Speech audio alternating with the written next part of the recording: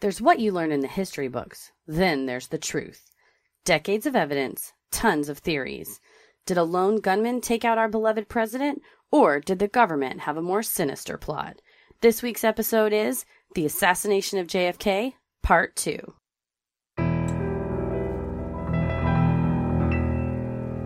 A bump in the night, your heart fills with dread. Probably a murderer who wants you dead. It could be a ghost, a demon, or worse. Perhaps you're the victim of a witch's curse. It's hopeless, you're doomed. You'd call a priest if you could. You'd rather just listen to Sinisterhood.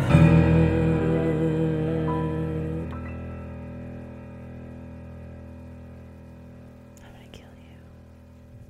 Okay, so I have a question. I hope I have an answer. Was there ever a thing that you, aside from Santa Claus, because Santa Claus is real, but the thing that you ever believed that you, as a kid, that was like wrenched away from you? Like you were so sure, or like we talked about that I wanted to marry John Lennon and found out he was dead. My sister watched the reruns of the Monkees TV show, which was the Monkees was shot in the 60s. Yeah. They played the reruns on the MTV in the 90s. And she was so sure that that was like current. Like she didn't know that was the 60s. And then meanwhile, the Monkees found a resurgence in popularity. And then they went on a worldwide tour, so there were ads for it. And within the span of seconds, the Monkees aged 35 years. Yes. And she was like, what's wrong with their faces? She thought Davy Jones was much sexier than he actually was. I'm going to go to the Davy Jones concert, and I'm going to get him. And then she's like, oh, God. But she's like, what happened to their faces? Yeah. So, yeah, just like you had such a strongly held belief, and you had to, like, let it go. God? Got him. Okay. Although I never really had that strong of belief in that, but I do remember, I was raised...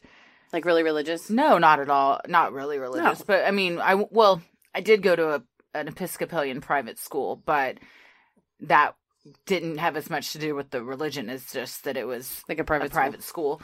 But my parent, I was baptized and we went to church on like holidays, sometimes maybe on a Sunday here and there, but it was never like, I don't look back on it and think like, oh man, that was really, I got beat over the head with it or anything. Did you deeply believe it and then it was wrenched away that it wasn't real?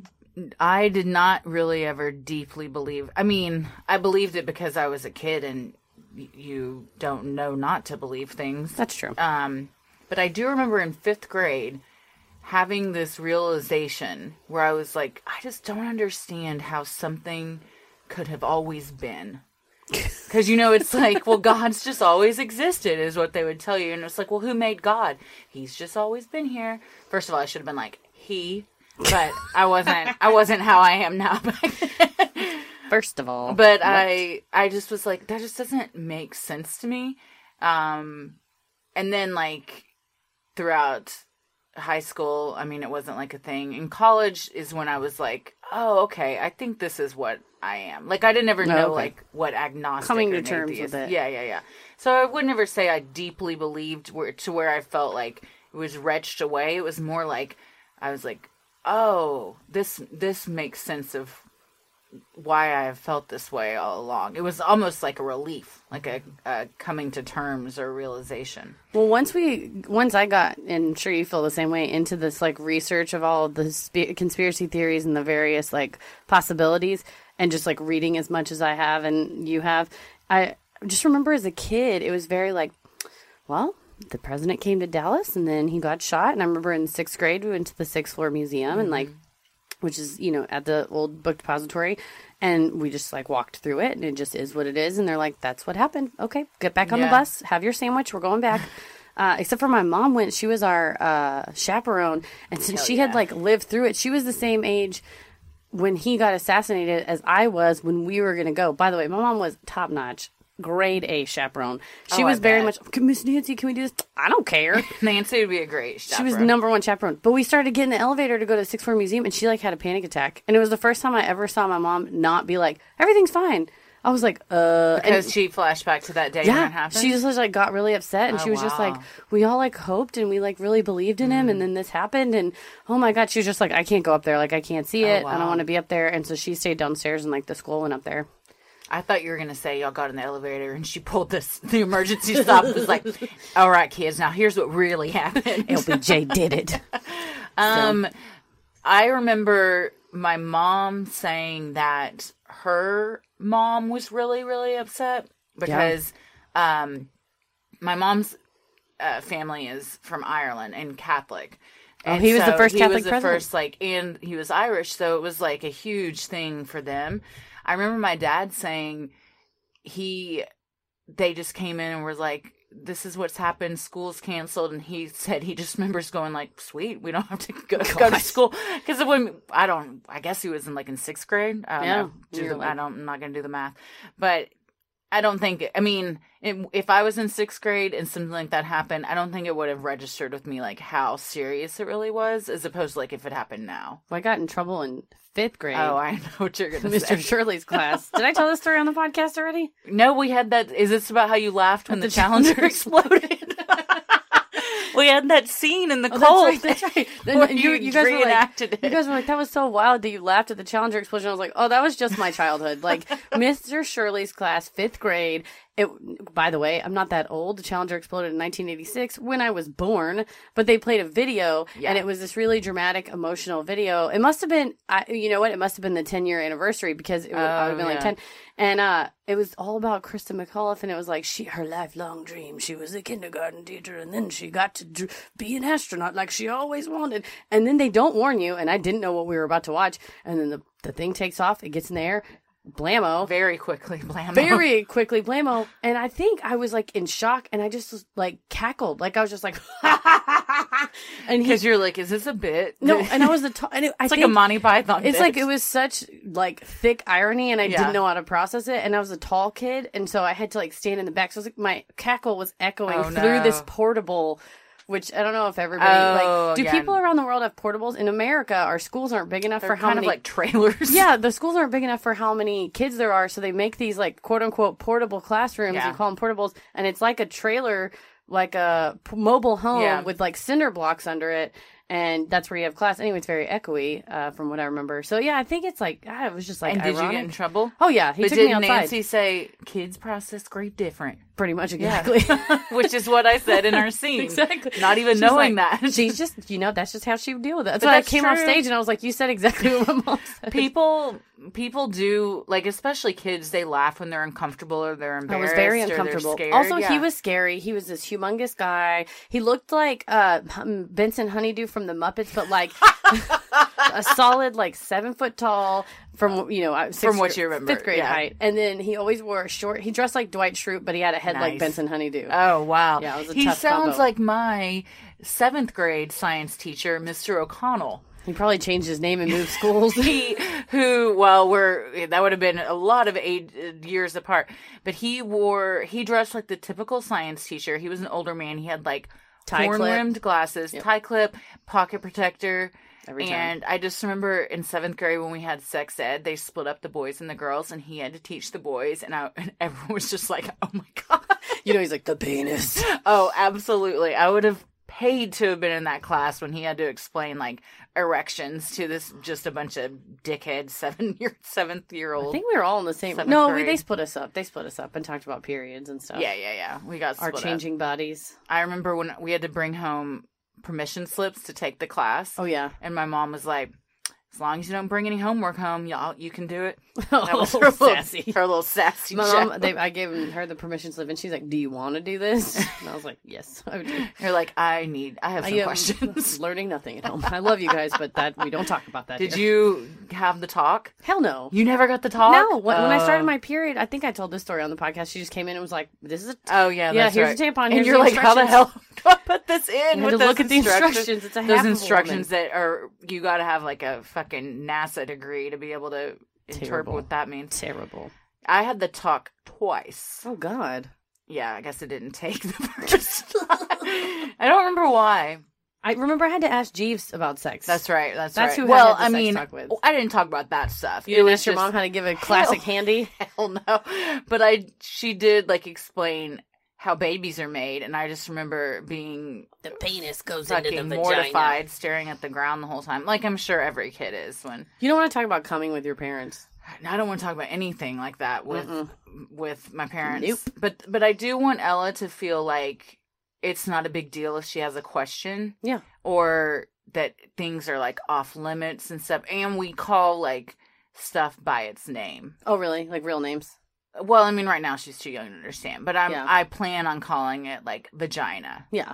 And, well, I'll probably say butthole. I probably won't say anus. Instead of, like, your hoo-ha or your lady mound or something. Oh, God. Don't ever call a baby's vagina their lady mound. No. Oh, man. Speaking of mounds and knolls. There Nice. you go. That Slick. might be the slickest segue we've had in 26 episodes. Today, we are discussing the second part of our JFK assassination. November F. Kennedy. Yes, it's almost over. I know. It's the last one. I'm Christy. I'm Heather. And Thursday, Thanksgiving Day, marked the 55th anniversary of the assassination of John F. Kennedy in our dear hometown of Dallas. And, you know, there was a parade, as there usually is, with the reenactment. If you guys aren't from Dallas, Yeah, I'm just kidding. We don't know. Oh, man. I was just thinking how insane that would be if we did something like that. I wanted to go down to the grassy knoll to see if there was anything going on, but it was Thanksgiving. And No, you got to eat that turkey and take that yeah, nap. and Ella took her first steps. Congratulations. She hasn't done it since. If you would think about if we would have taken her to the grassy knoll that day, that's where she would have had her first That would have steps. been fantastic. So good. She just walks down the grassy knoll. She was like, that's where the shooter Yeah, was. yeah. Her first words, too. Oh, man. She says hi now. Hi. Hi. Hi. She's a smart baby. She is very She knows smart. that Lee Harvey Oswald didn't act alone. Hell no. Speaking of Thanksgiving, Hell guys, yes, I mean, hell I got- no, he didn't act alone is what I meant. I got into a fight, a little bit of a tiff with my cousin. Uh-oh. Because we were talking about this, and she's like, well, me and my husband just went to the Sixth Floor Museum, and it was so nice. I was like, well, I hope you enjoyed your propaganda tour. And she kind of made a face, and she's like, well, Lee Harvey Oswald definitely did it. I said, oh, mm-mm. And she Is goes, this the one that can't make the mashed potatoes? no, it's a different cousin. Thanks for fronting her out, though. And no, this is my awesome and very smart cousin who just has been unfortunately indoctrinated by the Sixth Floor Museum. And she kind of looked at me like I was dumb. I'm not going to lie. And I was like, well, I have read several books and I have looked at a lot of videos on YouTube, and it wasn't helping my case. It made me sound more crazy.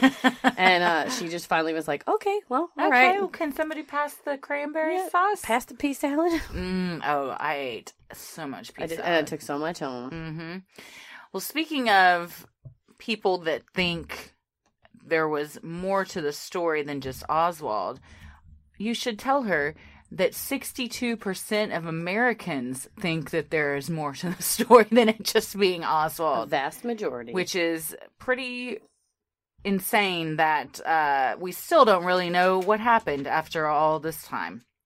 So we're going to get into the theories today. There are many, many, many theories. Some are crazier than others. We aren't going to be able to talk about all of them, but these are the more popular ones, and several of them make a lot of sense. especially the last one we're going to talk about. Yeah, there is a last one that is 100% the most likely thing that's we'll happened. save the in best for this. last. Yeah. So here is the official version, what they want us to believe, that the Warren Commission released. So a week after JFK's assassination, newly appointed President Lyndon B. Johnson created the Warren Commission, named after its chairman, Supreme Court Justice Earl Warren. The purpose of the committee was to investigate the assassination. 10 months later, they presented their findings in the official statement that Lee Harvey Oswald and Jack Ruby had acted alone. The problem with the Warren Commission is that it was filled with people that either already didn't like JFK or didn't agree with his policies, like Arlen Specter, who famously just asked like 180-word hypothetical question that like painted the page. Like, say for instance, first of all, Arlen Specter is a shitty person and a racist and just was subsequently a senator for a really long time. Additionally, LBJ, as head of the Senate, as a vice president, you're head of the Senate, he had files on all the senators. So he hand chose all these people to be on the Warren Commission and then basically like had all the dirt. He knew if they were cheating. He knew if they were gay, like J. Edgar Hoover. He knew. So he could blackmail them, essentially. Yes. And then later on, the people like Gerald Ford became president eventually. So it's one of those where if you do the right thing, you'll be rewarded. Yeah, you if scratch my back, I'll scratch yours. Exactly. Well, also posited by the Warren Commission was that both JFK and Governor Connally were hit by a single bullet, which entered JFK's upper back, exited his throat, then struck Connally, breaking a rib, shattering his wrist, and then finally lodging in his thigh. The Warren Commission called this the single bullet theory, but it has since been renamed by conspiracy theorists as the magic bullet theory because of how this would be nearly scientifically impossible. The more likely scenario is that there was more than one shooter, but to try and dissuade people from believing that, the government came up with the single bullet theory. And the other issue is the entrance and the exit wounds. And so eventually the autopsy, you see the neck wound, which was described by like 8 doctors at Parkland in multiple interviews on the record testimony as being a small entrance wound on his throat. Like he was shot like directly like in your voice box.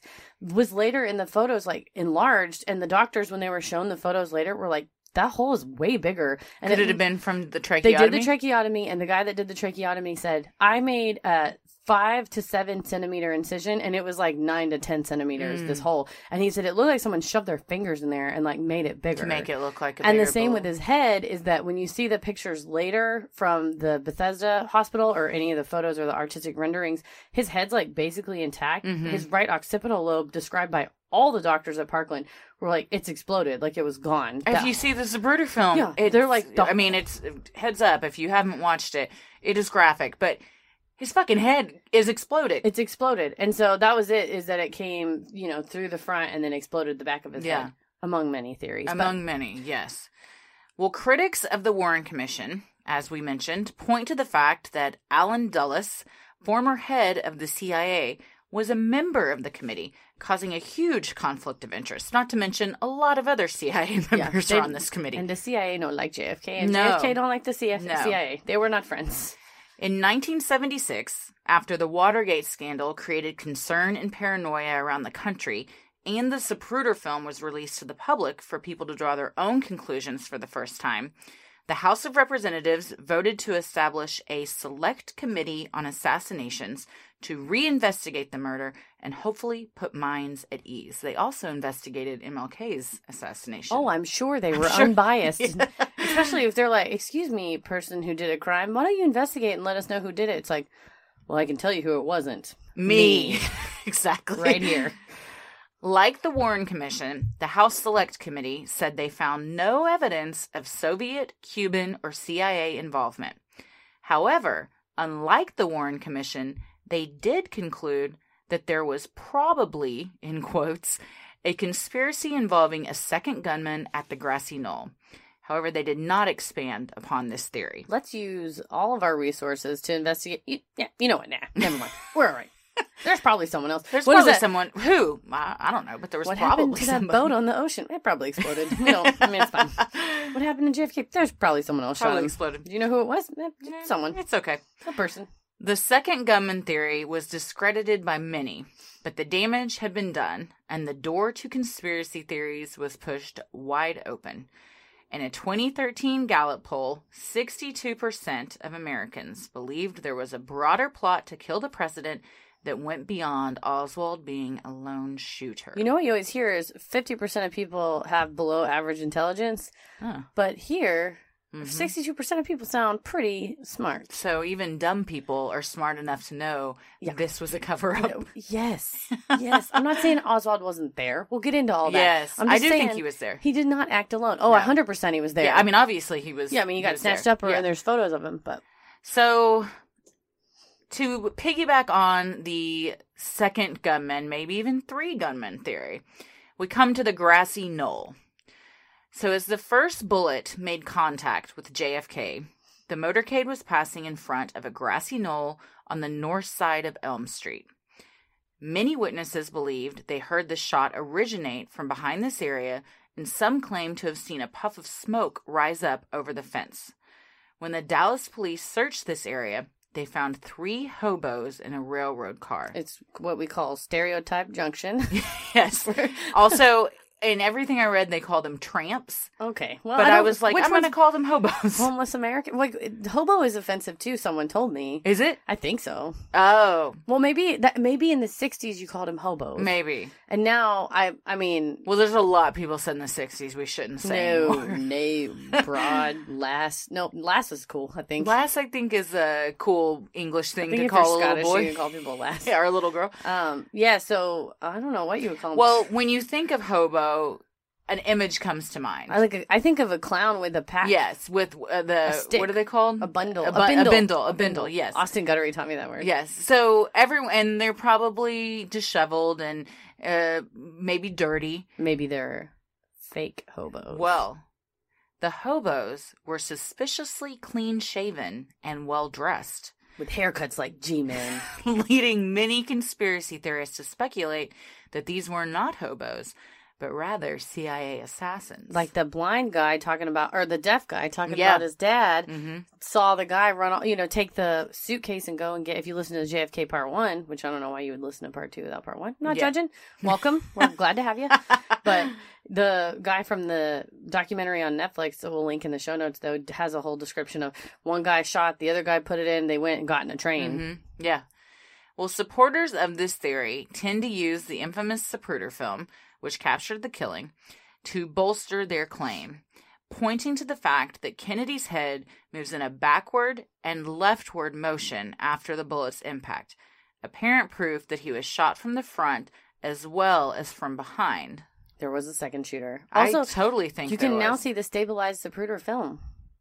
What do you mean by like stabilized? So the original one, you can't see shit. The guy was shaking all over the place. Yeah. I don't know what his deal was. Maybe he was excited or cheering. I don't know. It's like whenever you watch mall fights on the internet, and you're like, hold the goddamn camera still. still. Like, I'm nauseous now. You're doing for God's multiple work. reasons. Yeah, please stop. Oh man, I watched Black Friday videos on those piss me. Those people are upset me. awful. I can't tell. It's the subreddit called People Are Awful. Yeah. And it was horrifying. Where people are just trampling each other to get like a fucking microwave. Oh, horrible. Yeah. Televisions and It's awful. Well, speaking of the Zapruder film, it is one of the biggest pieces of evidence to fuel conspiracy theories in arguably the history of our country. There's a couple of photos, and eyewitness accounts are bullshit. Just like overall in America, this in the world was a 26-second film recorded with an 8mm camera by Dallas dressmaker and amateur filmmaker, so he should have been holding that camera a little steady. Together. Abraham Zapruder. It documents the shooting of the president from beginning to end in 486 frames. While Zapruder did show the film to the FBI and CIA shortly after the assassination, he was left with the original copy, which he entrusted to Life magazine out of respect to the Kennedy family.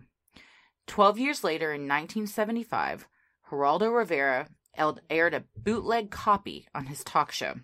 This was the first time the public had been able to view the film in its entirety.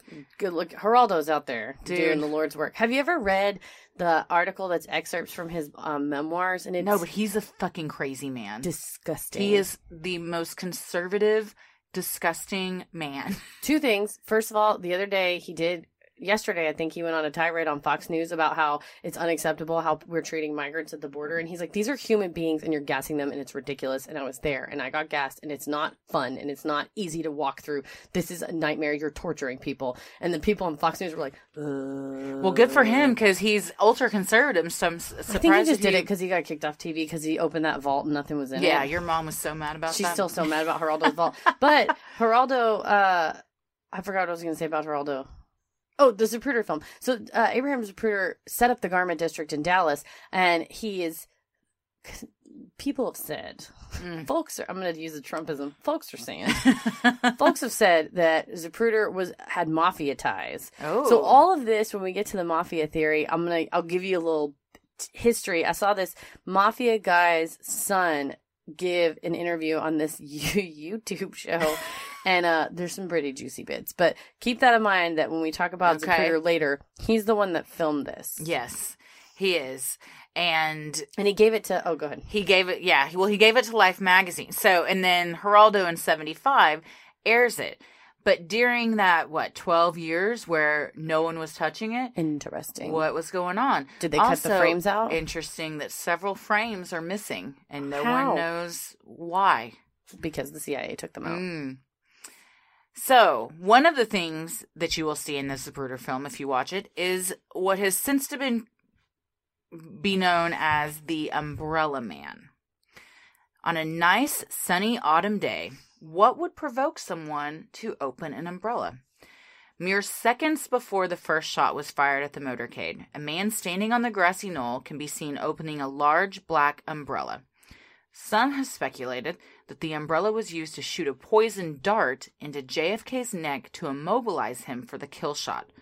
Others believe it was a signal to the assassins. What do you think? I thought it was like, open the umbrella, he's at the spot, hit him. Yeah, so a signal to the assassins. Well, in 1978... That's a longer way to say the thing that you said. Yes. In 1978, Louis Stephen Witt came out saying he was the infamous Umbrella Man. He says he had brought the umbrella to heckle the president.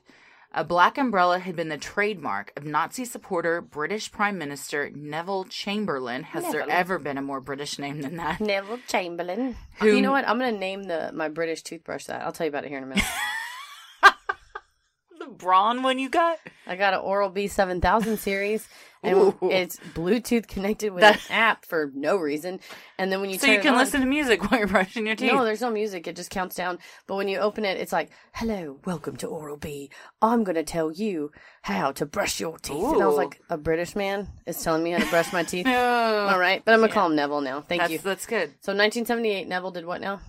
Neville Chamberlain was supported by Joseph Kennedy. Ew. And he was a Nazi supporter. Because Joseph Kennedy was the ambassador to the UK. Mm-hmm. So Witt says his intentions were merely to irk JFK. He also said that if the Guinness Book of World Records had a category for being in the wrong place at the wrong time, he would win hands down. Well, yeah. But could this just all be the government talking? That's true. Maybe he was just planted by the government. Or maybe the government got to him and was like, if you tell anyone what really happened, bye-bye. That's basically what a lot of the doctors at Parkland were told in no uncertain terms. You didn't see any of this. Yeah. Tell no one. Yeah. Well, we've talked about how we personally don't dispute that Oswald was there. I think so. We think that he was there.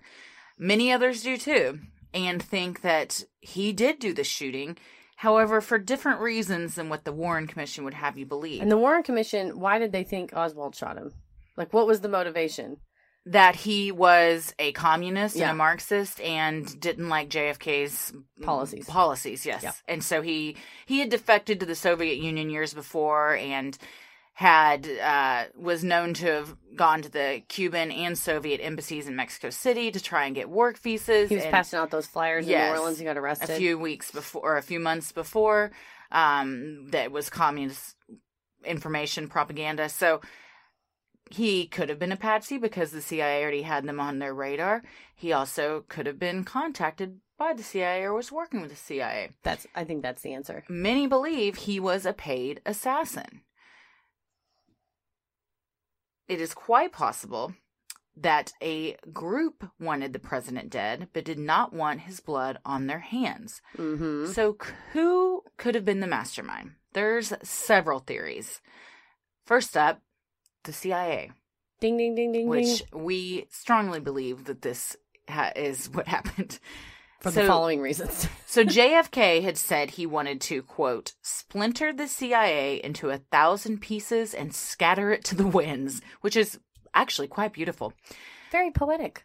It was well known the CIA had been trying to assassinate Fidel Castro for a while, and JFK was tired of the antics. There was also a rumor that one of the hobos found on the train was E. Howard Hunt, a former CIA operative who had been involved in the Bay of Pigs. And again, Allen Dulles, former head of the CIA, had been appointed to the Warren Commission by LBJ.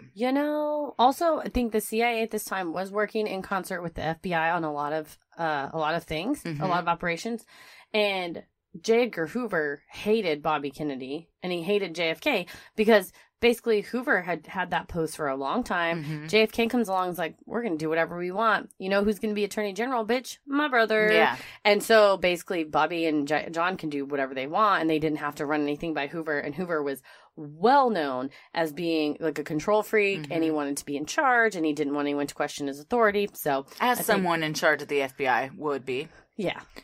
Yes. So there's a lot of reasons why JFK would have had a target on him from the CIA, and they would have wanted him out of there. Definitely. Dave Perry, a world-renowned JFK expert who happens to live in Dallas, says the assassination being a CIA cover-up is the most interesting of all the theories because it's the only one he can't debunk. Well, and it would make sense because JFK was not beloved by the government, by the cabinet and the staff. Like they kept LBJ on the road a lot that year, and JFK was kind of running the White House like a brothel and like a party pad. The CIA was there's a lot of nepotism going on. Yeah, and the CIA super hated that. And the Kennedys were a super powerful family with tons of money. Plus, John and Bobby were both having an affair with Marilyn Monroe. The CIA was worried that they were giving secrets. They were partying with like the Rat Pack. Like, who knows what they were talking about? I'm like, here's the thing. You get enough drinking drugs and you just start flapping those gums. You know, tell them what comes out. What they're saying. But apparently, another side conspiracy theory is that the CIA detained Marilyn Monroe and gave her like a truth serum to try to get her to spill what she knew. And because of the many prescription drugs she was already personally on, that like she died. So they inevitably killed her? Accidentally overdosed and killed Marilyn Monroe and just was like, oh, it must have been a drug overdose. Well, back then too, the CIA was using LSD as like a truth serum. I mean, the whole MK Ultra and everything. And another theory too is that they were giving it to Oswald. Yeah. Well, and that's Sirhan. Sirhan, to this day, the assassin of Robert F. Kennedy, is like, I have no idea what I did. Like, he's like, I remember waking up that morning and I remember being arrested. That's all I remember. And they said people think that he was drugged and then basically like indoctrinated or whatever. Not indoctrinated, but like trained to be like basically a Zoolander style, kill the Malaysian prime minister. That is really interesting because Jack Ruby claimed that he suffered from psychomotor epilepsy. Yeah. So he basically says he blacked out when he shot him and that he doesn't remember any of it. Yeah. So that's kind of what Sirhan is saying too. Yeah, same thing. Could also have been LSD related with Ruby. Yeah. Very interesting. Yeah. Well, the Mafia. Which I think they're tied together. I don't think these are the too Mafia separate. and the CIA were in bed together. I have a lot on this. Sure, they probably still are. So another powerful organization that could have had Oswald in their pocket was the Mafia. Robert Kennedy, the U.S. Attorney General at the time, was leading his anti-mafia crusade and turning up the heat on organized crime, which had led to an increase in the number of prosecutions of senior mafia figures.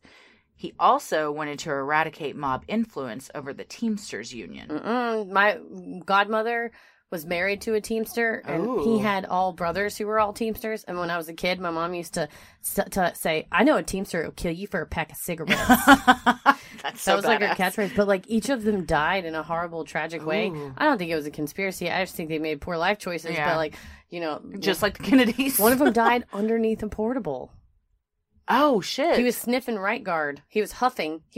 How old was he? Like 30s. He was huffing men's deodorant underneath the portable building. Oh, I didn't know that could get you high. Well, it can get you high. Like the spray, the spray. Oh, so it's just the CO2 that you're inhaling, I guess? Wow. Well, Frank Regano, an attorney who represented Teamsters president Jimmy Hoffa, wrote a book in 1994 in which he alleged that Hoffa asked mob bosses Santos Traficante and Carlos Marcello to arrange JFK's assassination. Regano also claimed that in 1987, a dying Traficante confessed to having a role in the president's killing and expressed his regrets, saying, "We should have killed Bobby instead. Oh, damn. So, deathbed confession. Well, Possible deathbed confession. Trafficante is a great name. Yeah, these are great Italian mob names. The mob being involved is one of the more plausible theories for who killed JFK. Even House Select Committee counsel G. Robert Blakey said in 1979, I think the mob did it. Okay, so this is back to the YouTube show. Yes. The YouTube guy show. So Jack O'Halloran is the guy who's being interviewed, and his Great dad, Irish name. Yeah, oh yeah, his dad was in the mafia. So he said that his dad was in town to try out for the Dallas Cowboys. Oh. And he went to a party that was hosted at the owner, I think his name was Murchison, who was the owner of the Dallas Cowboys at the time. Despite belief, Jerry Jones did not always own the Dallas He hasn't Cowboys. always, just like God, he hasn't always existed. Exactly. And at that party, Ford was there, Nixon was there, H.W. Bush was there, Johnson was there, and J. Edgar Hoover was there, according to O'Halloran. So it was like and then at the time, basically there was like a convention at the Sheraton to go to, but it was actually like a cover to get all these people in the same place. And then at some point in the night, his dad said that all the important guys all went in a separate room together. Like, to have a meeting. I guess to be Secret like, meeting. go time.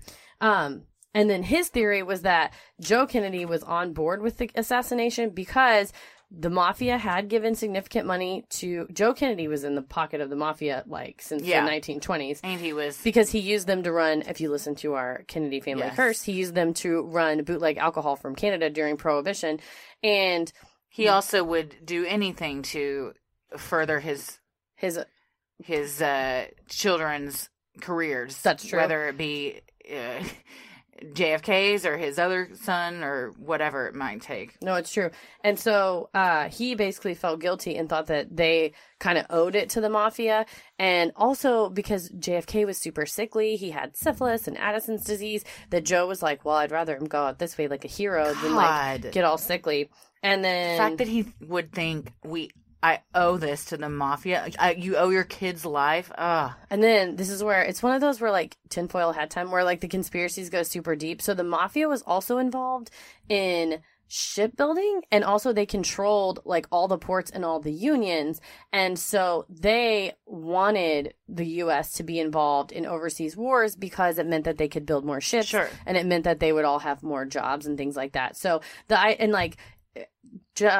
Lee Harvey Oswald wasn't in the mafia. He was a CIA operative, though, and that's like in the documents that were released decades later. So that's not a conspiracy theory. Like, Lee Harvey Oswald worked with the CIA. He was an operative. He had a safe man, like he would call and like check in with and all that. So the mafia, though, was used by the government for many purposes. Still is. Oh, it's still... Well, and you look at... We can do an episode of Iran-Contra and things like that, where they just said, okay, well, we need this done. We can't really be seen doing it, but wink, wink, we'll look the other way. And Bobby and Jack Kennedy were like, we're going to arrest the mafia. And the mafia's like, dude, we've been doing all these favors for you, CIA, and we're about to get arrested. So I think they need to put an end to it. Maybe. Or was it the KGB? It's always... You never expect the KGB. Knock, knock, who's there?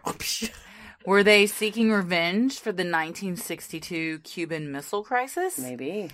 Oswald was a known communist and, like we mentioned, had defected to the Soviet Union for several years, which could have allowed him to make KGB connections. My only problem with this was that he moved to the Soviet Union thinking that communism was great, and it's well documented that when he got back, he was like, you guys want to know something? Communism sucks dicks.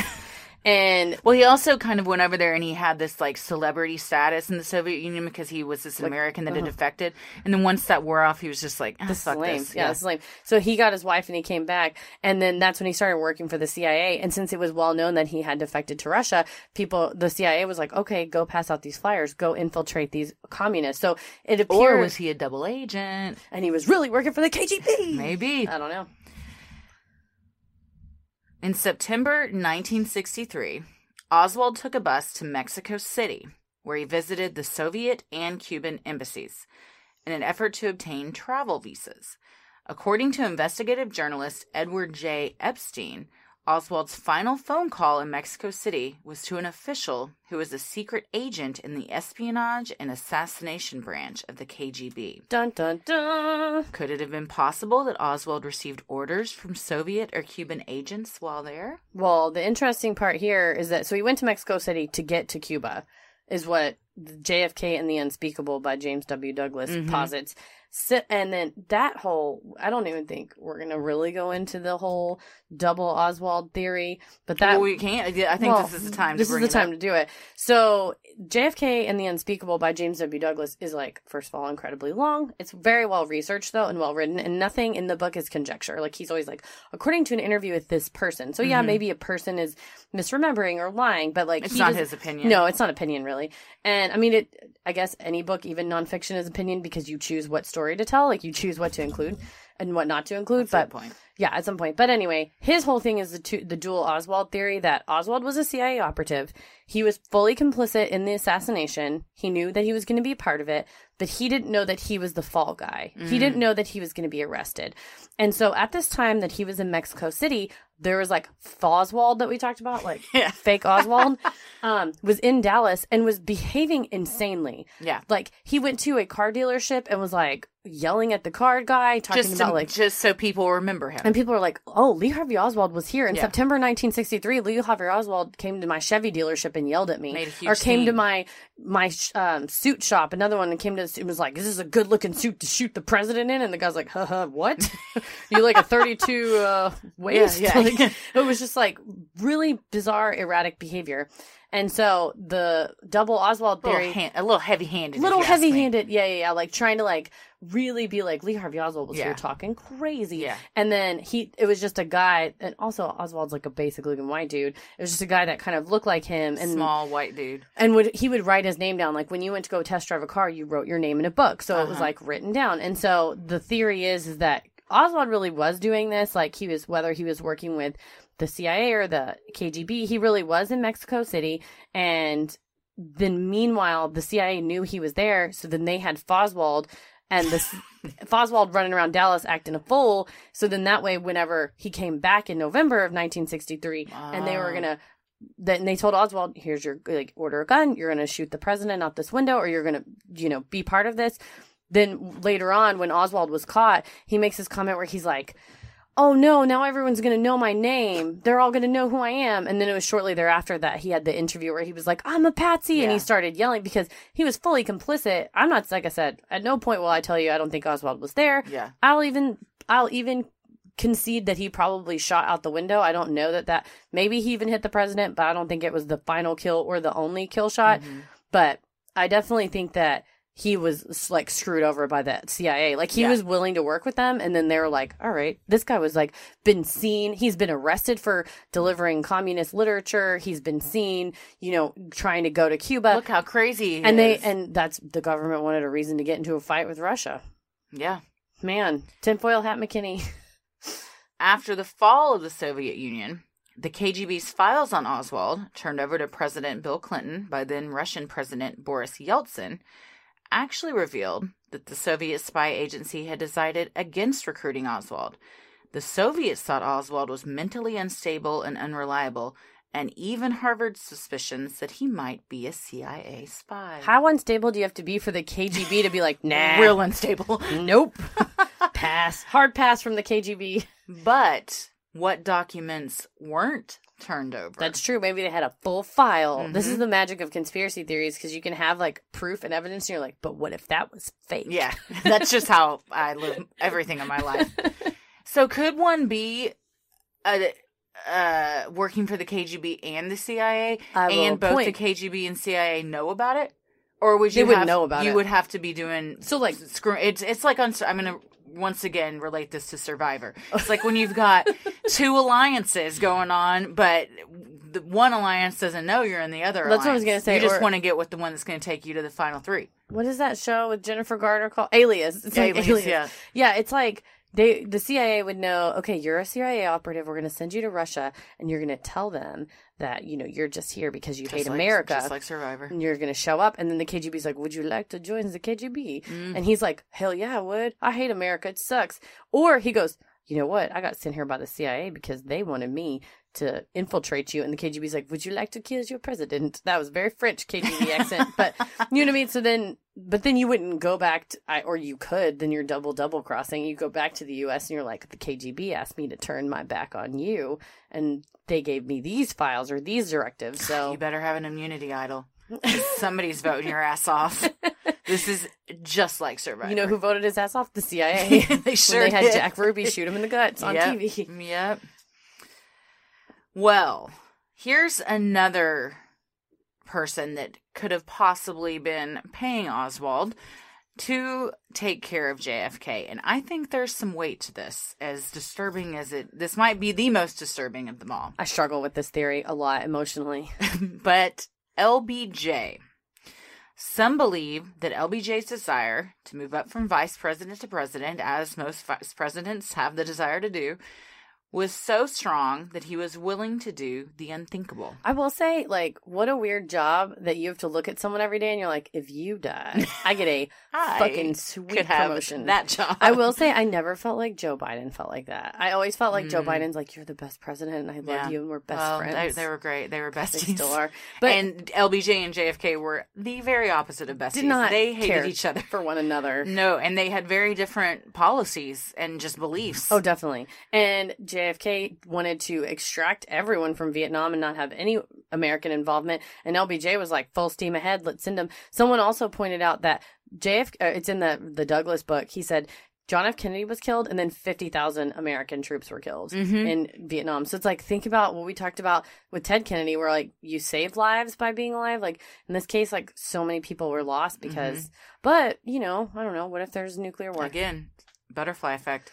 He It's true. also was pretty confident that when the re-election was coming up, JFK was going to drop him. Oh, you think so? Mm-hmm. Yeah. I do think so. So that was on his mind too. Well, I think they put LBJ on the ticket because JFK was Catholic. He was young. He was a Yankee. And like to win Texas and win the South, they needed LBJ and they needed all the money from the oil men in addition to the mafia money. And then we talked about it in the last episode.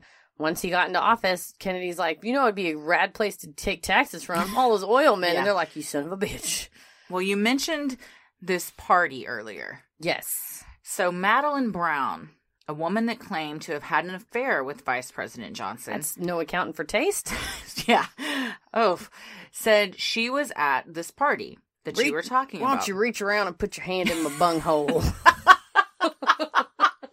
I'm not saying that LBJ was in a butt play, but we won't know. No, but we're not saying he wasn't. We never know. Well, she says she was at this party the night before the assassination. Again, ex-Vice President Richard Nixon was there, FBI Director J. Edgar Hoover, and she claims LBJ. Yes, and so does the mafia kid said he was there. Well, she claims that LBJ leaned over and whispered in her ear, after tomorrow, those Kennedys will never embarrass me again. That's no threat. That's a promise. Oh, shit, my knife fell out of my pocket. Hang on, let me pick it up. Oh, man, these pants are tied around my balls. my bunghole. Need a little more space on my bunghole. Well, we mentioned Dave Perry earlier, the world-renowned JFK expert. He says Brown is a, quote, crackpot. That's rude. I love that word. That's a very rude. Somebody a crackpot, though. Yeah. And that he says, according to his research, there is no way LBJ could have been at this party. He posits that the assumptions made about LBJ stem from Texans that thought he was a crook and created this friction after JFK was killed, that Johnson wanted Kennedy out so he could be president. My godmother, who was married to the Teamster whose family all died. What a. I mean, all of our families. That should be, that's true. But Lillian, she'd always go, JFK killed Kennedy. Mm-hmm. Or not JFK, LBJ killed Kennedy. Yeah. LBJ killed Kennedy. I don't think she's 100% wrong. So those in support of this theory think Texas oilmen who feared JFK would end the oil depletion allowance and subsequently their generous tax break could have influenced Johnson to have the president assassinated in Johnson's own hometown. A 2003 Gallup poll indicated that nearly 20% of Americans suspected Lyndon B. Johnson of being involved in the assassination of Kennedy. Well, There was also a later interview with LBJ, like, I want to say like 15-ish years after it happened. Like, it wasn't, I mean, he didn't live super long, but, and in it, he was just like, I can't believe that happened. And, you know, I can't believe, like, we did that. Or he said something that indicated that, like, the government was involved. Like, we, but that he felt he really, was like, part of a bigger plan. and that he, like, felt guilty about it. And then after the interview, he was like, you have to take that out of the interview. Mm-hmm. It's in the documentary, and again, this will all be in the show notes, the documentary it's called Beyond JFK, the movie. Mm-hmm. And it was the one that was made in the 90s around that time. And the interviewer that was like the one that did the interview was like, maybe it was Walter Cronkite, or no, it was Dan Rather. And Dan Rather was like, yeah, afterwards he's like, because who is a very credible source. Oh, he is. And LBJ got apparently really emotional at the time and was just like, I can't believe, because every day you're living with the fucking knowledge that you killed the president. Also, it's kind of Game of Thrones-ish. It's like, okay, we're all gonna get together and kill Kennedy, and then you're president, and it's like, at what point are they all gonna say, let's all get together and kill Johnson? Yeah, exactly. Well, this next one, I feel like Heather's really going to like this one. Always. So another possible explanation for why the CIA wanted JFK dead was because of his interest in alien activity. As ridiculous as this may sound, there are actually two crucial pieces of evidence that support this theory. One, a letter written by JFK to the CIA in which he demands to see secret UFO files. Because if you were the president, wouldn't you? Hell, fuck yeah! That's gonna be the first thing I do when I become president. Let me see those. I want to see everything. Take me to Area 51. Let me see a goddamn spaceship. They'll be like, Madam President, you haven't been sworn in. Get me to goddamn Albuquerque right now. Where is it? Roswell. That's right. It's not Albuquerque's a much different city than Roswell. Much nicer. Yeah. Have you ever been to Roswell? No, but I have been to Albuquerque. My friend Loretta went to Roswell, and she said, it's, I've heard it's a real shit show. Well, she goes, it's just unfortunate. And she's like, everywhere you go, there's, like, alien paintings everywhere, and that apparently people would just be like, thanks for stopping at Dairy Queen. I hope your blizzard's out of this world.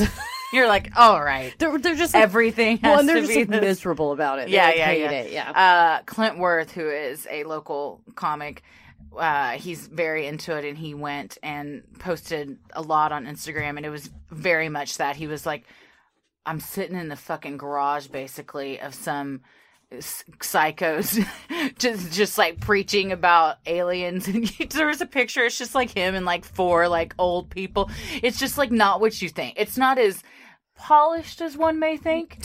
Are you kidding me? Are you telling me a town based solely on the conspiracy that aliens landed there is not like maybe like a very sane or put together place? Yeah, it's a little out there, but I still want to go. So the second piece of evidence, a note from a senior CIA official that said, we cannot allow the president to see the classified material about the files he wanted to see. There's historical backing up of why the CIA would want to keep alien technology from Kennedy.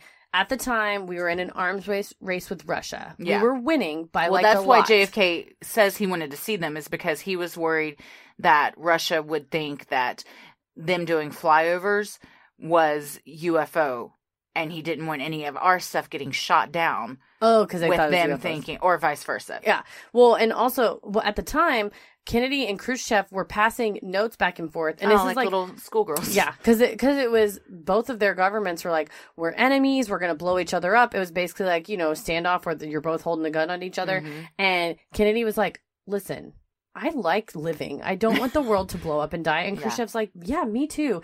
And they both had said, let's just have a peace deal. We'll have a treaty. We're just like total nuclear disarmament. We'll stop developing these nuclear weapons. You'll move the missiles out of Cuba. We'll move the missiles out of I don't know, where is it, in Ukraine or something like close enough that, it's like spitting distance to Russia. And basically, like, the Joint Chiefs of Staff were like, oh, no, absolutely not. Like, we won't negotiate with Russia. They're communists. We can't. They're the enemy. And if Kennedy knew that there was alien technology that, like, say, I don't know, could power things like nuclear power and better than oil power. And he basically wanted to share it with Russia. And was like, we would be stronger together. We could go, because Kennedy, like, super wanted to go to the moon. And he was like, we could do this better, faster, more efficiently if we shared this information with Russia. And the Joint Chiefs and basically the Congress was like, hell to the no. Yeah. So there's a lot to be said for this aliens. Again, it might have just been another reason the CIA wanted him out on a long list of reasons why they wanted him killed. They just did not like him. Yes. Question, sidebar. Do you believe in aliens? Yes. Do you believe that they've come to Earth? Do I believe that they've landed on Earth and made contact? Yes. I want to believe so bad. I think they did. We have to do an alien episode. Yeah. Oh, I was going to suggest we do that next. Oh, actually. hell yeah. All right, deal. This is how our topics are chosen. My brother is a member of MUFON. And I think I want to join. You should. But I'm vaguely worried that my work's going to fire me for being an insane person because I literally was in If they heard this podcast, I don't know. If they haven't fired you yet, you're fine. My favorite coworker's office. I always talk about him. He's my favorite. And he said something. He was like, don't you hate me? I was like, no, you're my favorite coworker. He was like, so really? Clearly he doesn't listen to the pod. No. But I was in his office and he said something and I was like, well, my psychic told me that really, like, until this time I can't do this. And he kind of looked at me. He's like, psychic? And then I told him, like, yeah, monthly I go to the Dallas Psychic Fair. And then he looked it up. He was like, oh, wow. And Sylvia's on the website. I was like, oh, that's her. And he was like, okay, well, good for you. Oh, he should come. So he probably wouldn't be super surprised if you join MUFON. I was thinking about joining MUFON. They're like, oh, Heather. I said something about psychic and someone asked, he was in the room. It was him. He was like, do you like believe the psychic? I go, is it any crazier than people that go to church? He goes, I guess not. Exactly. I don't know. Like we said, it's all a form of prayer, meditation, whatever you want to call it. Yes.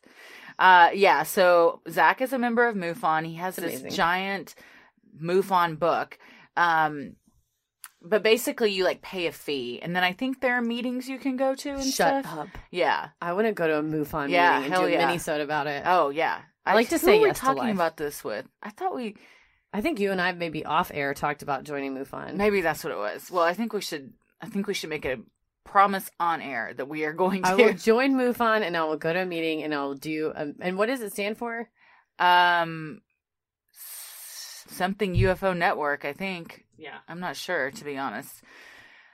Well, to get back to your question, yeah, I think that they've probably been here. The Mutual UFO Network. Oh, that's so nice. Yeah. Mutual. Because we're all just here trying to get by. We're not just getting, the aliens aren't blasting us in the ass. We're not blasting them in the ass. My brother also said, as upsetting as this is to me, that if aliens came down and contacted him, and did I tell you this? I think you told me this. I don't think you told me on air. And said, if you come with this right now, we'll show you everything, but we will never bring you back. That he would go? He's in a heartbeat. He was like, in a heartbeat, I'd go. I was like, but what about all of us? He's like, family is not worth the same as knowledge. He's like, I gotta know. He's like, I couldn't live knowing that I could know and I didn't find out. My question's like, could you send messages back? What's the magic of experiencing something if you can't share it with those you love? Right. Thank you. When he comes to town for Christmas, I'm going to set the two of you down and you can tell him this. I wonder though, and we're kind of going on a tangent, but like, okay. do you think of aliens as being like little green men or like the gray, like big head, long arms, tiny body thing? Yeah. I think they're like probably, it's unfathomable what they're shaped like. But I think probably just generally speaking, like it would make sense. Depends on the physics of their world, though. It's like, what if you live in like a water world, not like Kevin Costner style? Everybody's living in their own piss. By the way, go to Universal Studios California and go to the Water World show. It's one of the best things I've ever seen in my life. Oh, nice. But no, like if you live in like an ocean world or something, like you would need to not. I mean, you would be able to breathe air. You'd have gills. You'd have fins. You wouldn't have feet. So it just would depend on like what type of planet they came from, I guess. Hot take.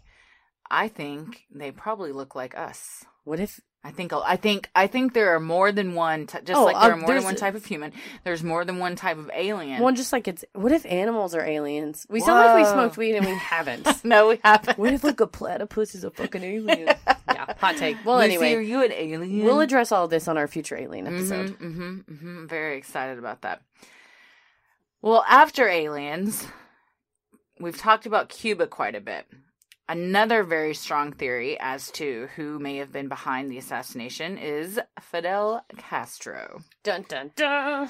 As a congressional inquiry discovered in 1975, The CIA hatched numerous plots to assassinate Cuban dictator Fidel Castro during Kennedy's presidency, including an attempt to poison his food. It became almost comical. Yeah. How many times they tried to kill him and they didn't. It was like a Keystone Cops scenario. Well, have you ever seen the movie The In-Laws with Alan Arkin? It's from the 1970s, and one dad's a dentist. It's two kids that are getting married, like, you know, in their 20s, and their families meet, and one of the dads is a dentist, and the other dad's like, I'm a florist. And he's like real gruff, and like he looks like a CIA agent. And the dentist is like, I don't know, I feel like he's like a G-man. And the wife's like, honey, no, you're wrong. And the bit is that his assignment is to go to this like a Cuban like communist country and assassinate the dictator pretty much. And he like gets on a plane, and then the dentist guy accidentally gets on the plane with them. And so it's like he's some cops, like, yeah, hilarity ensues. But yeah, it sounds like a combination of Grumpy Old Men and was it Meet the Parents? Yeah, kind of. Yeah. It's and the dictator's really obsessed with velvet paintings, and so like he has like a velvet painting of like a tiger, and then they're like, "Oh, we noticed the flag was taken down outside," and the dictator's like, "Oh yes, I got a new flag. Do you want to see it?" It's velvet. Well, flag. they pulled it down. It's a velvet portrait of the dictator with his arm around a topless hot lady. It's like a velvet painting, and the guy goes, "Oh, is that Mrs. Dictator?" And he goes, "No, she's a prostitute." It's so fucking good. Good Lord. He talks to his hand. He puts like lipstick around his hand. He's like, I am very thirsty. And his hand ties. When did this come out? The 1970s is so good. Highly recommend. I might have to watch this. If Castro was like that, I wouldn't want to kill him. He seemed like a nice guy. He was, I mean, after he fell, I think the whole world was kind of like, he's just an old man that doesn't know what he's doing. Yeah. Some believed Castro might have had Kennedy killed in retaliation for the U.S. trying to kill him. Even LBJ harbored such suspicions. In a 1967 phone call to acting Attorney General Ramsey Clark that was secretly recorded, LBJ described a rumor he'd heard about how Castro had captured plotters against him and tortured them into revealing that they were working for the CIA. I want to tell you, some of our boys were captured. They started putting things in their bungholes, and they confessed that they work for us. Oh, my knife fell out of my pocket. Hang on. Also, wouldn't it be kind of convenient for LBJ to have Plant. this suspicion if he knew that he was the one that fucking did this? The information. Well, in 1977, when asked about it, Castro said that killing Kennedy would have been absolute insanity because the U.S. might have attacked Cuba in retaliation. That is true. But can anyone really believe Castro? Yeah, I guess not. So, apparently, Castro was sort of like, he just wanted the U.S. to stay out of Cuba. He wasn't interested in, like, taking out the president, because he's a tiny like most people, they just want us to mind our own fucking business. Yeah, I just want to be left alone. And he was like, we don't want to get blowed up. Like, we're a tiny island, and you're a huge-ass military power right 90 miles away. Y'all do you, we'll do us. Leave us alone. Well, maybe it wasn't Castro, but could it have been Cuban exiles?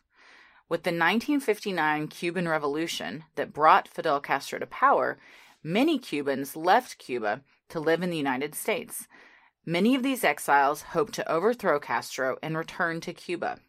Their hopes were dashed with the failed Bay of Pigs invasion in 1961, and many blamed President Kennedy for the failure. Yep. The House Select Committee on Assassinations concluded that some militant Cuban exiles might have participated in Kennedy's murder. These same exiles worked closely with CIA operatives in violent activities against Castro's Cuba. I think it's a red herring. Communism is a red herring. Isn't that from Clue? Uh-huh. Yeah, it's a red herring. I don't think it was Cuban exiles. It wasn't Cuba. I don't think they had the resources. No. It's more likely to be something closer. The CIA. Yeah, something like that. Also, this, which could have played into just another reason, like we said, the laundry list of the CIA. Or the mafia. The military-industrial complex. The military-industrial complex refers to the alliance of Pentagon officials and defense contractors. In his farewell speech in 1961, President Dwight Eisenhower warned America against the dangers of such a relationship. I'll just say, I'm not some kind of like hippie whatever, but I believe, as a former investment advisor, there are a few things that maybe shouldn't be publicly traded. And I think arms. Like guns. Arms, military shit.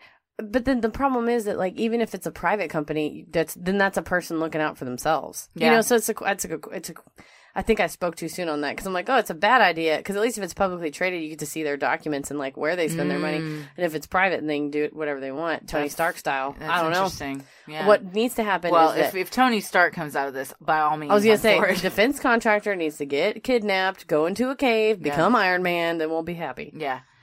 Well, according to author James Douglas, shout out, Kennedy was assassinated because he was turning away from the Cold War and seeking a negotiated peace with the Soviet Union. Yep, that pissed off the mafia unions because it's not a war for them to build and the ships. CIA. Pissed off the CIA because there's not spies and shit to do. Pissed off the military-industrial complex because there's no guns to sell. He wanted to get out of Vietnam. Everything boils down to we're going to lose money. Straight up.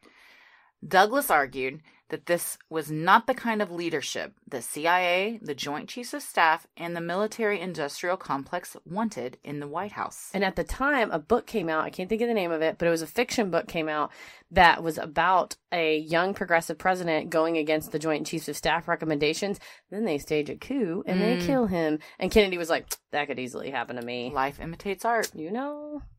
Oliver Stone's JFK, very popular film, was also based around this theory. L. Fletcher Prouty, Chief of Special Operations for the Joint Chiefs of Staff under Kennedy, and the person who inspired the character Mr. X in the film, wrote that Kennedy's assassination was actually a coup d'etat. Oh, just like the book. Mm-hmm. Interesting. I think the CIA, the military-industrial complex, the mafia, were all in bed together. Yeah.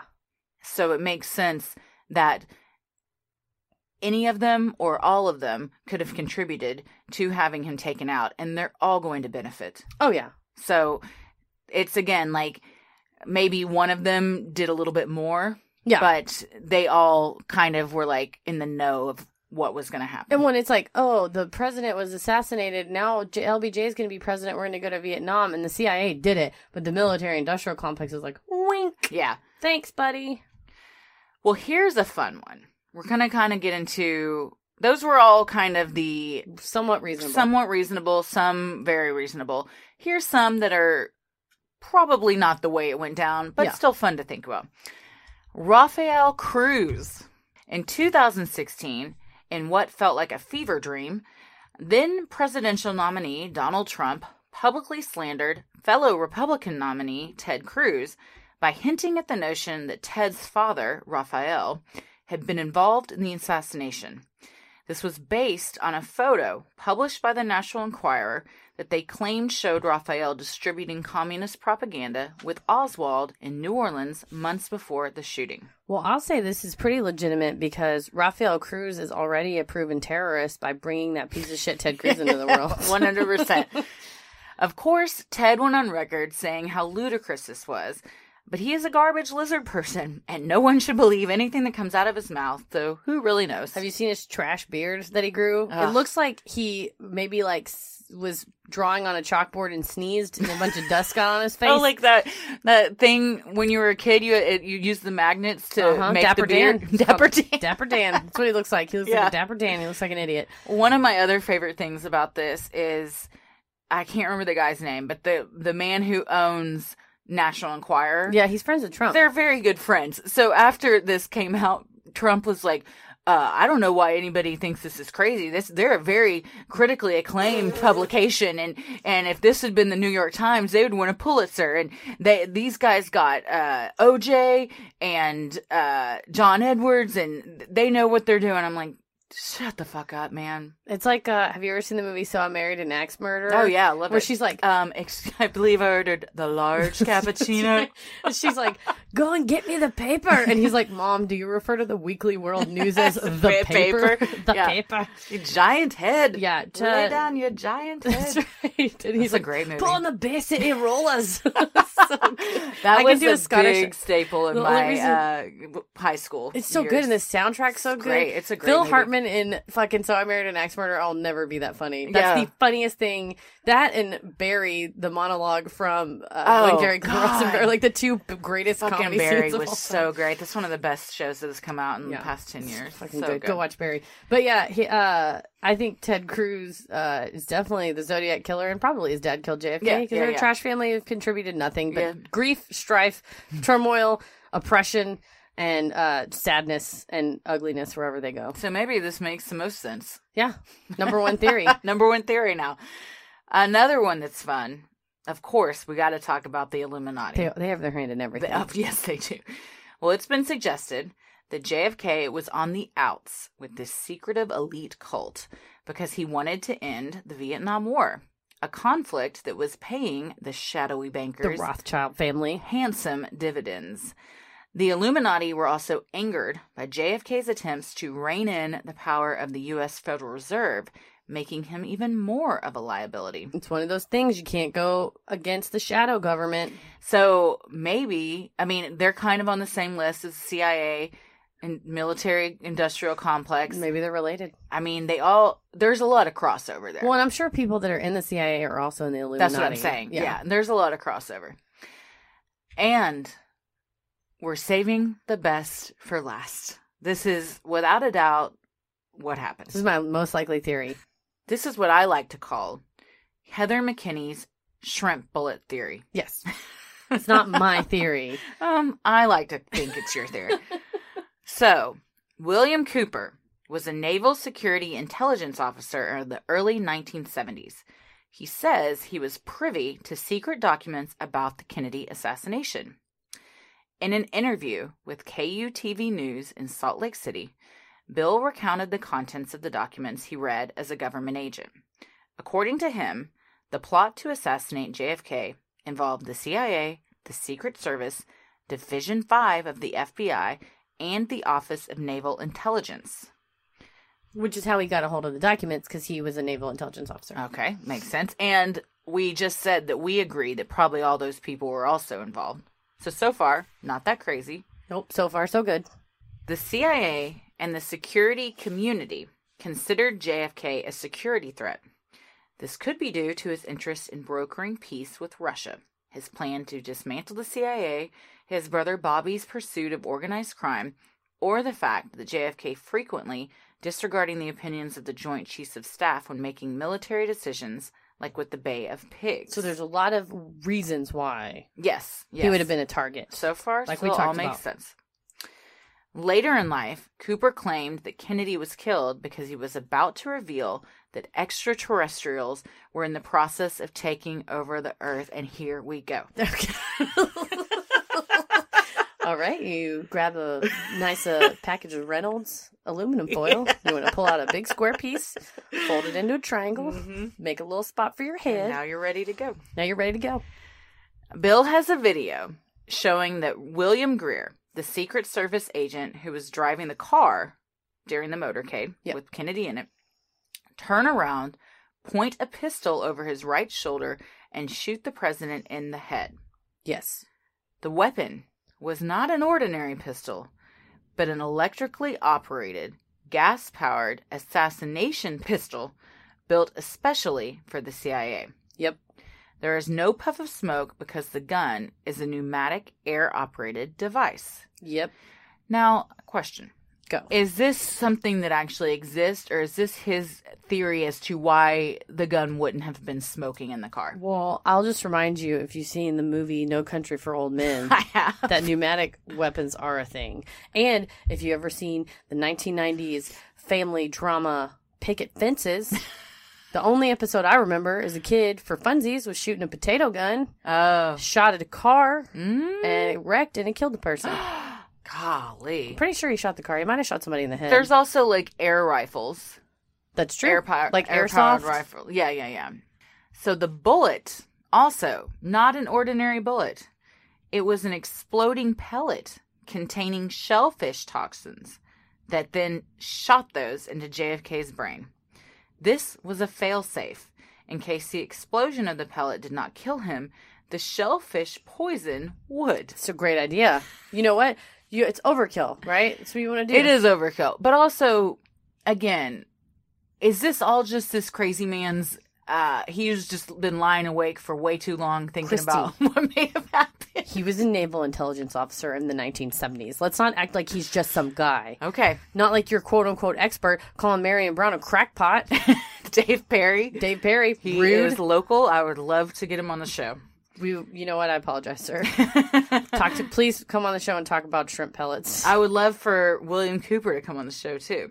He died in 2001. Oh, sorry. Well, rest in peace. Well, Cooper claims this is why JFK's brain was switched out with a different brain between Parkland and Bethesda Naval Hospital. Exactly. They didn't want to have the autopsy test the brain. Show a bunch of shellfish, and they're like, how did a shrimp get in this guy's brain? It's like goddamn shrimp fest at Red Lobster. This guy loved seafood. He did. It's loved it so much it got in his brain. That's what, you know what? It's part of him now. Cooper also says Lee Harvey Oswald was a patsy.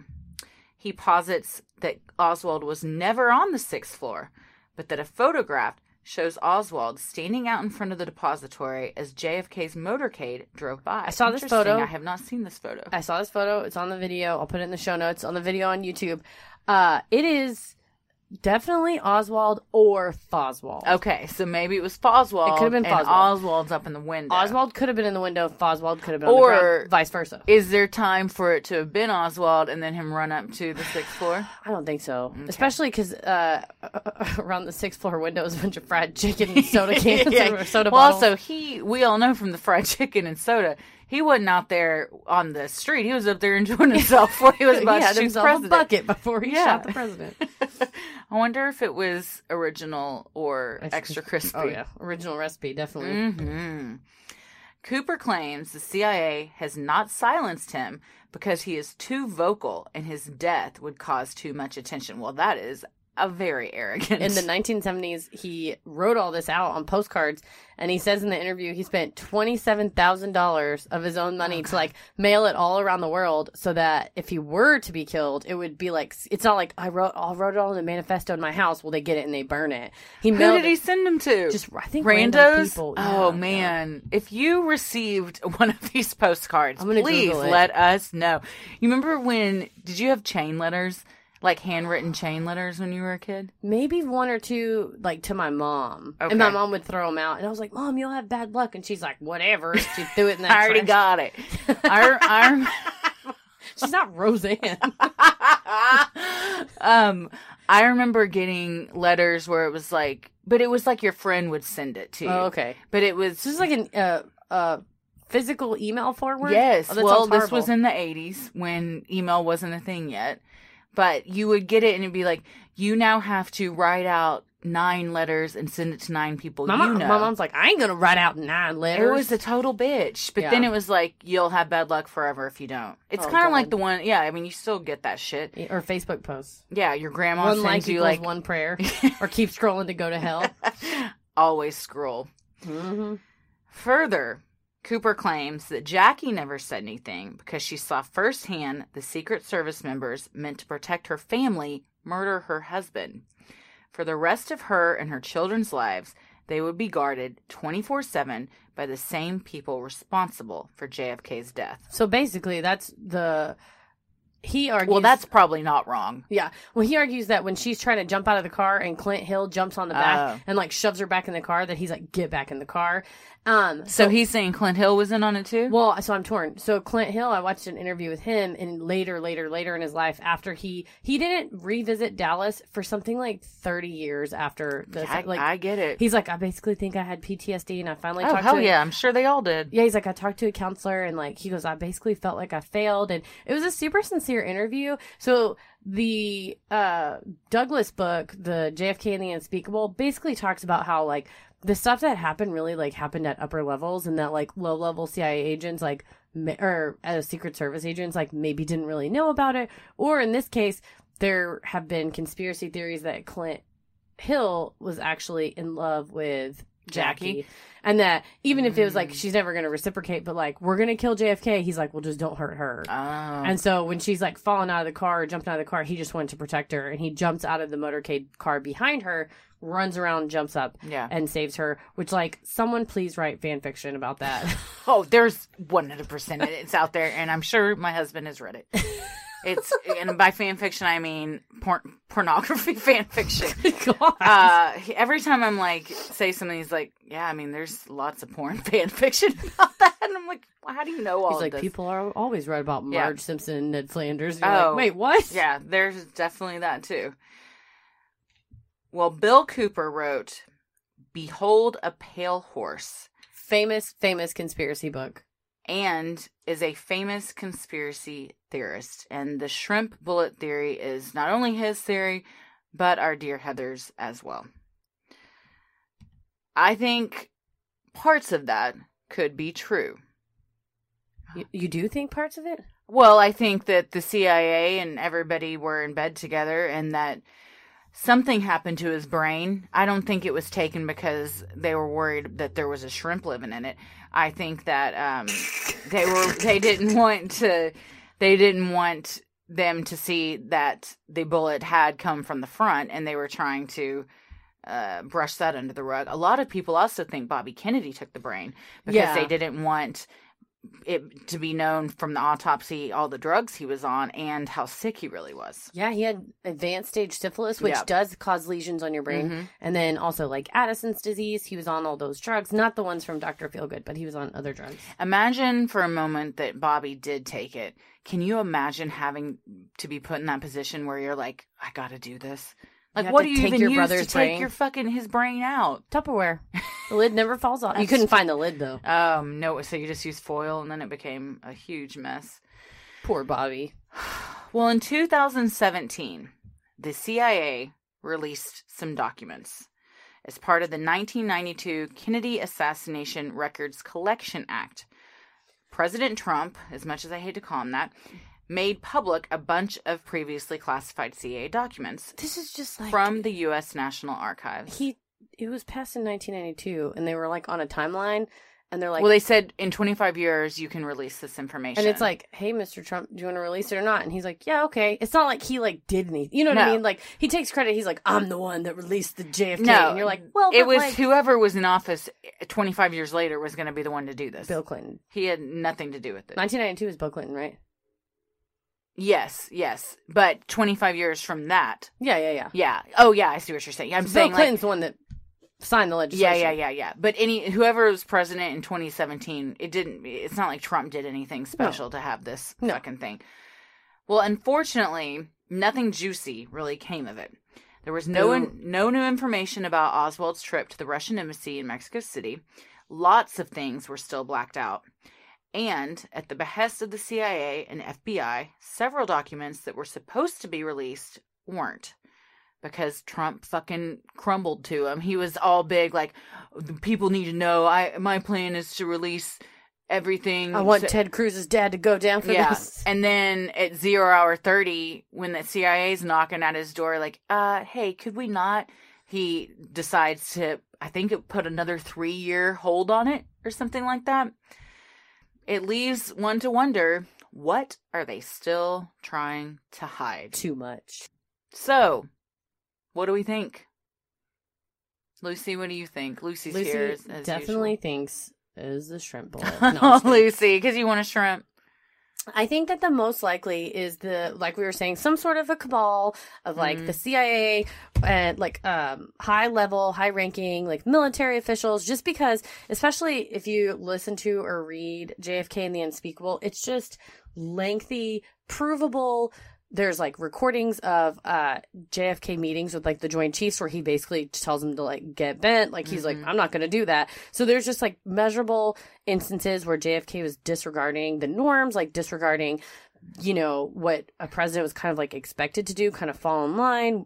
And also he was like a younger president. And I think they thought, oh, he's going to be malleable. We can like make him do whatever he wants. But then they're like, he is mouthy and does his own thing. He's always banging Marilyn Monroe, hollering about his back. His defense.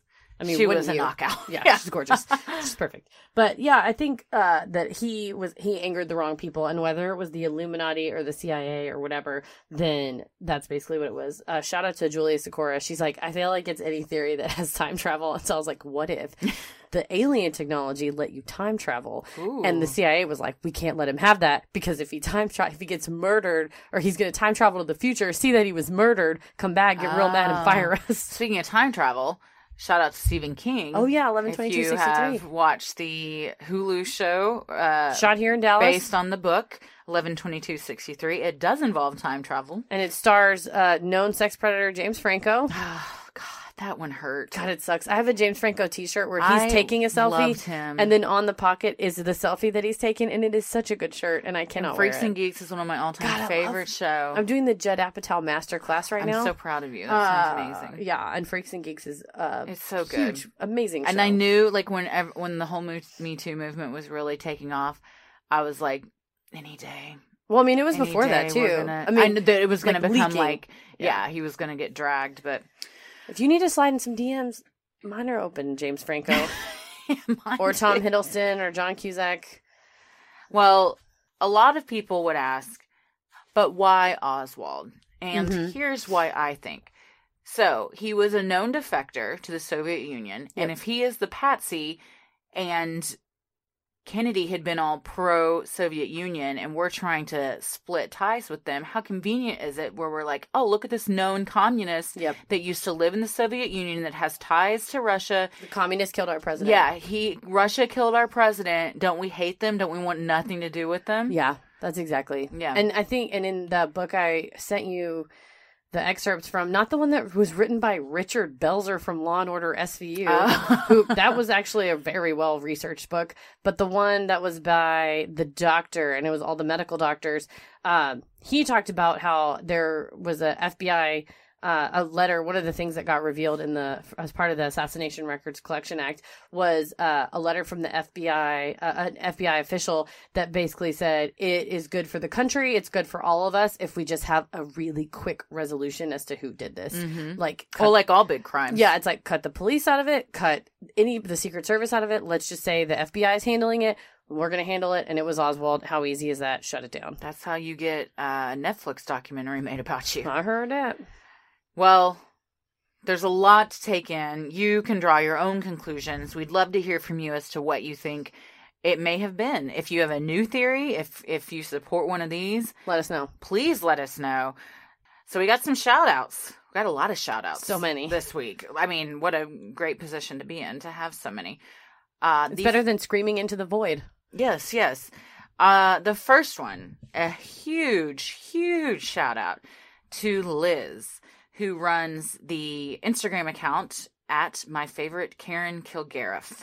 It's very funny. She takes Karen's best tweets and posts them, and it's very funny. And she plugged us last night, and just in a few hours, things blew up. Yeah, so welcome thank you to- so much. All the new listeners who are Yes. listening because of seeing us on that Instagram, and we appreciate it. And we saw some comments from some, but there's like 100 Yeah. comments on that. So thank you to Liz and a couple people that were on there, Diva and Kate Robinson, and of course Julie Sikora and Hannah Vaughn, our good comedian friends, were shouting us out. But there were a lot of people that said they were listening and they loved it and they were binging it, and it really means a lot to us, and we sincerely appreciate it. Yeah.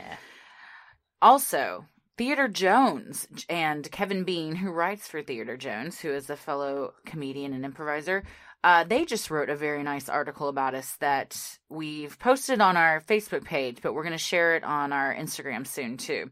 It's all about the live show we did at Dallas Comedy House over Halloween weekend. So thank you to you guys. Brandis Wilgus. Big shout out to her. Lots of sweet things she said. Also, she's going to hook us up with some sweet Jack Black lip balm, which I am very excited about. Lip balm made by the famous actor Jack Black. Yeah. Little did you know, comedy sometimes doesn't work out for him. So when it doesn't, he turns to the balm. Fantastic skincare products. Yeah. Daniel Alter for some information on the follow-up to Dyatlov Pass. Oh, which yeah. We are going to be doing a mini-sode to kind of give an update on some stuff that has now come to light about the Dyatlov Pass incident. So if you haven't listened to that episode, go back and check that out before our next Hear No Evil mini-sode.